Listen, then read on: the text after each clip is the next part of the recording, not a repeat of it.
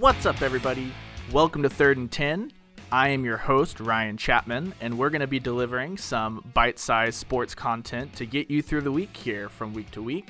So let's just jump right into it. Episode 1. We're going to talk about Baker Mayfield and the Cleveland Browns. Not been a banner 2 weeks for the Browns thus far. They opened in week 1 with a really embarrassing 43-13 loss hosting the Titans. And then the Browns went on Monday Night Football in week 2 and won a very, very ugly 23-3 game against the Jets. The Jets didn't have Sam Darnold because of mono. Trevor Siemian exited the game early on with an ankle injury, so the Jets really couldn't have tested the Browns if we even wanted them to. But there's been a lot of concern going around. The Browns have looked just flat out bad. Even in their 20-point win, it's crazy to think that the Browns had a 20-point win and we're saying that they looked bad, but that's the case. They were dreadful. The offenses looked terrible. Baker Mayfield has not looked comfortable, and a lot of people are about ready to hit the panic button on the Browns, but I'm not really panicked because I think this is exactly who the Browns are. It's who I thought they were going to be coming into the season. And this is no surprise to me. I didn't quite understand last season why the Browns got all the hype they did, especially coming from Oklahoma. Baker Mayfield is a polarizing personality. He's an exciting guy to watch play the game. And winning 7 games for the Browns is a big deal. But this is a football team that was 7-8-1 last season. That's not a winning record, despite what you may have thought in the media. They did not make the playoffs. They were not going to make the playoffs. Their late playoff push happened just because a bunch of teams started losing that kind of opened the door back up for them. It was not a good football team last year, simply put. If you look at their offensive and defensive numbers, it's amazing that they won 7 games. They put up 22 points per game on offense. That was good enough for 20th out of 32 in the league. They allowed 25 points per game. That was 21st defensively. So this is a team that statistically was in the middle of the pack. They actually probably outperformed what you would expect them to do. They were the 28th rush defense, the 25th pass defense last season. So, this is not a good football team. Now, they did make a lot of moves this offseason. They brought in defensive tackle Sheldon Richardson. They brought in Olivier Vernon. They brought in Odell Beckham. They drafted Greedy Williams. So you're thinking, wow, that's a lot of top-line talent. Sheldon Richardson should theoretically come in and shore up the defensive line, shore up the rush defense in the middle, that is. Olivier Vernon rushing the passer on the outside, that sounds great. Having Greedy Williams, as long as he doesn't have to tackle anybody, covering people, you thought that would be good. And then obviously Odell Beckham. What team wouldn't want Odell Beckham to give their young quarterback some weapons? But the problem is that by doing this, the Browns have on paper, great starting 11, but their depth, it just isn't there. They had to trade away Jabril Peppers on defense to get Olivier Vernon, and also they traded away right guard Kevin Zeitler. This is a guard that he's a veteran and he's good. They're not just trading away some has-been. Last season, Zeitler was graded as the number 1 pass protector by Pro Football Focus. They gave him a 91 or something outrageous like that. So this is a struggling young quarterback who just lost a right guard on the offensive line, and it's really showed through 2 games. Baker Mayfield has not been comfortable. The pocket hasn't been clean very often for him.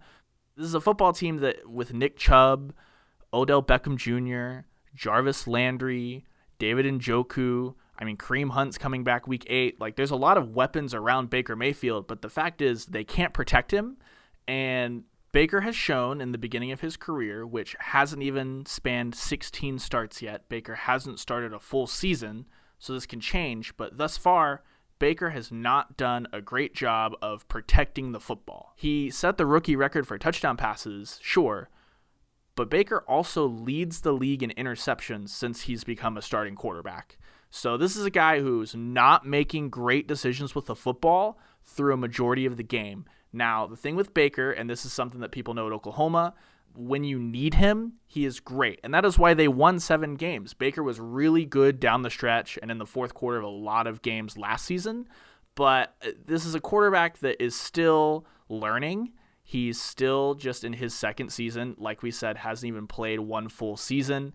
Teams are going to start getting tape on him The Jets did a great job against them. I know it was a 20-point blowout, but defensive coordinator Greg Williams, remember him, the interim head coach that took over for Hugh Jackson last season, the guy who probably should have got the job in Cleveland had it not been for current coach Freddie Kitchens' relationship with Baker. He confused Baker. He showed a lot of pressure and then dropped defensive ends into coverage, taking away windows. Baker held onto the ball way too long. Baker has held onto the ball every single game, but especially against the Jets in the first half, he was holding onto the ball. You could tell that when he made his first read, the defense was in places he didn't expect them to be. So this is a young quarterback still learning, still thinking through the game. And Greg Williams just put a ton of great tape out there on how to defend Baker. So you're going to have to, as Baker Mayfield, you're going to have to digest that. You're going to have to adjust, and you're going to have to keep learning. But this is a football team that is built to win now. The expectations were for them to win now. Westgate had them way higher on the Super Bowl odds in Vegas than they should have been.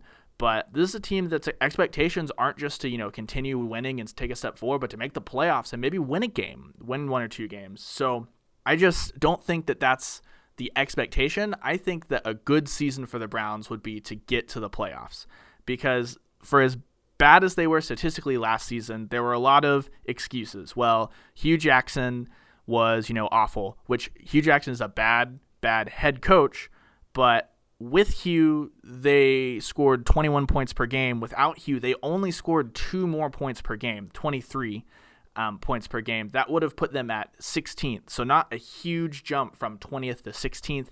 That doesn't make them one of the elite offenses all of a sudden. They're just middle of the road average. And again, this is a team that the offensive line got worse.